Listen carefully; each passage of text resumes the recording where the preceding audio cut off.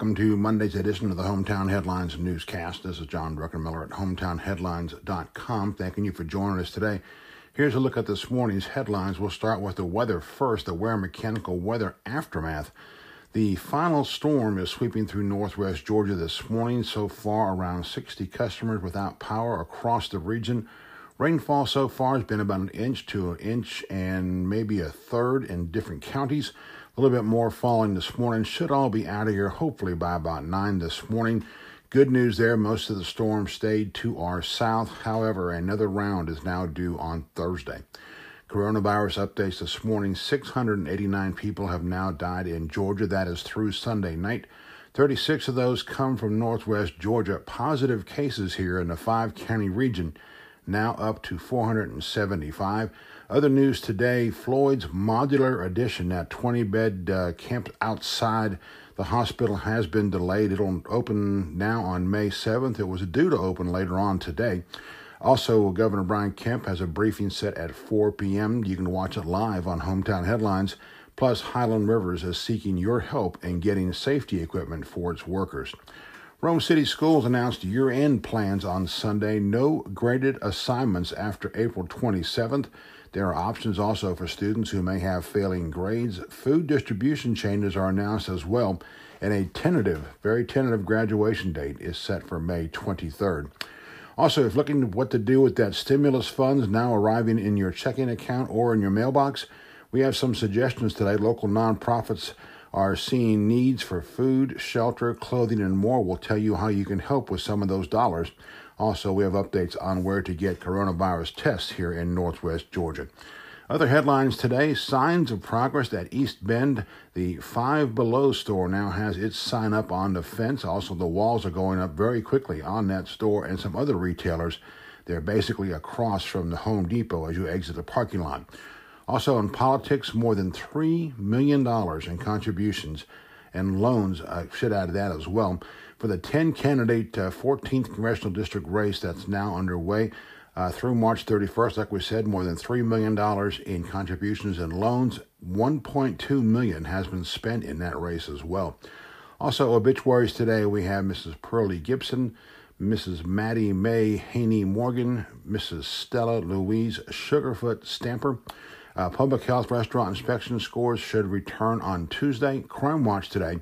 Updates on area arrests from Floyd, Bartow, and Polk counties. Truett's Chick-fil-A Sports Report tennis centers here in Rome have announced they will now remain closed at least through May 1st. They had been scheduled to reopen today, April 20th. We have the latest on the Falcons signings, plus getting ready for the NFL draft updates. We'll tell you when the remaining episodes of ESPN's Last Dance documentary, Michael Jordan, premiered last night, by the way. The next 4 Sundays, the same time frame, 9 to 11 p.m., 2 shows per night. We have all that for you on the Sports Report today, as well as what's open, what's closed across northwest Georgia. Now our rant of the day, and we'll call it this one, Open Georgia, ? We're not ready, ! The debate on Sunday was whether Georgia had peaked or not in terms of coronavirus deaths.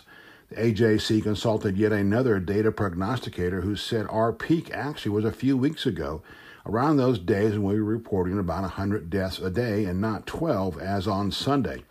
Our response, we'll consider the latest peak estimate as soon as we get a week without 223 additional deaths over the last 7 days, or an average of 32 body bags a day. The debate Sunday was whether we've started to flatten the curve here in Floyd County as our new cases positive tests slowed to about 2% per day over day. Our response, no. Again, we added 2 more fatalities to Floyd County's death count on Friday, jumping from 6 to 8. The region has seen 36 deaths to date. Overall positive tests have now reached 475 for the 5-county area. Again, when those numbers stop, we'll have flattened the curve. The debate Sunday was over whether Governor Brian Kemp will say later today, after a boisterous tweet about, quote, in coming days, I'll announce our plans to move Georgia forward, end quote. Our response about today's scheduled briefing, we commend any plans to recover from a more than 1,000% jump in first-time jobless claims in just 1 month. But as we keep saying, end the flat lines before we tackle the bottom line, or we could be doing this all over again this fall. The debate over the weekend was about a popular local blogger stunned by what she saw and didn't see outside of Home Depot in Rome on Saturday. The debate, by the way, drew a healthy number of supportive and antagonistic responses. I guess we'll call those responses unhealthy. Our response: as someone who stood in that line, mask on Saturday afternoon, we verify every single concern the blogger described. How hard is it to wear a mask for 30 minutes when you're in line, in store, and then out the door? The debate over the past week was the rising death toll from our long-term care facilities, housing our most fragile residents advanced in age or suffering from some serious ailments. Our response: the most heartless of Facebook writers dared to say these people would be dying anyway from their underlying causes, much like flu victims.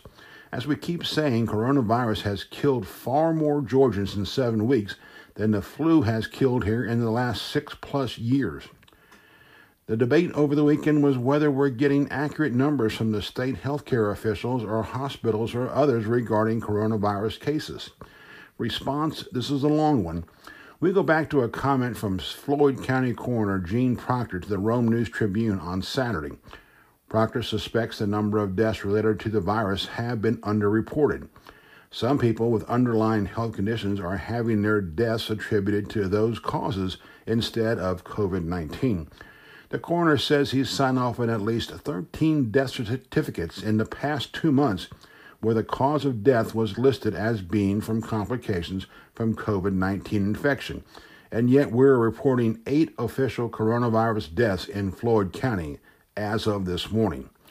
So overall, our question is this: with so much debate over coronavirus and most questions still unanswered, how the hell can we consider, quote, opening up the state, end quote, and the region to business until we have this under control? Planning for what's next is critical, and we're all in. But all these, quote, go team, exclamation point, end quote, comments have some thinking the worst is over. Thank you, but we'll wait until we get an all-clear sign from the coroner before believing that. This is John Druckenmiller from HometownHeadlines.com, thanking you for joining us today. Continuing updates all day today. Again, the governor's press conference is at 4 p.m. We'll have live access for you on the website or on our social media as well. Also, updates due throughout the day from Floyd, Bartow, Polk, and Gordon counties on coronavirus and other things. We'll wrap up your weather for you throughout the day as well. Please stay with us. As always, please stay safe, stay home in Northwest Georgia.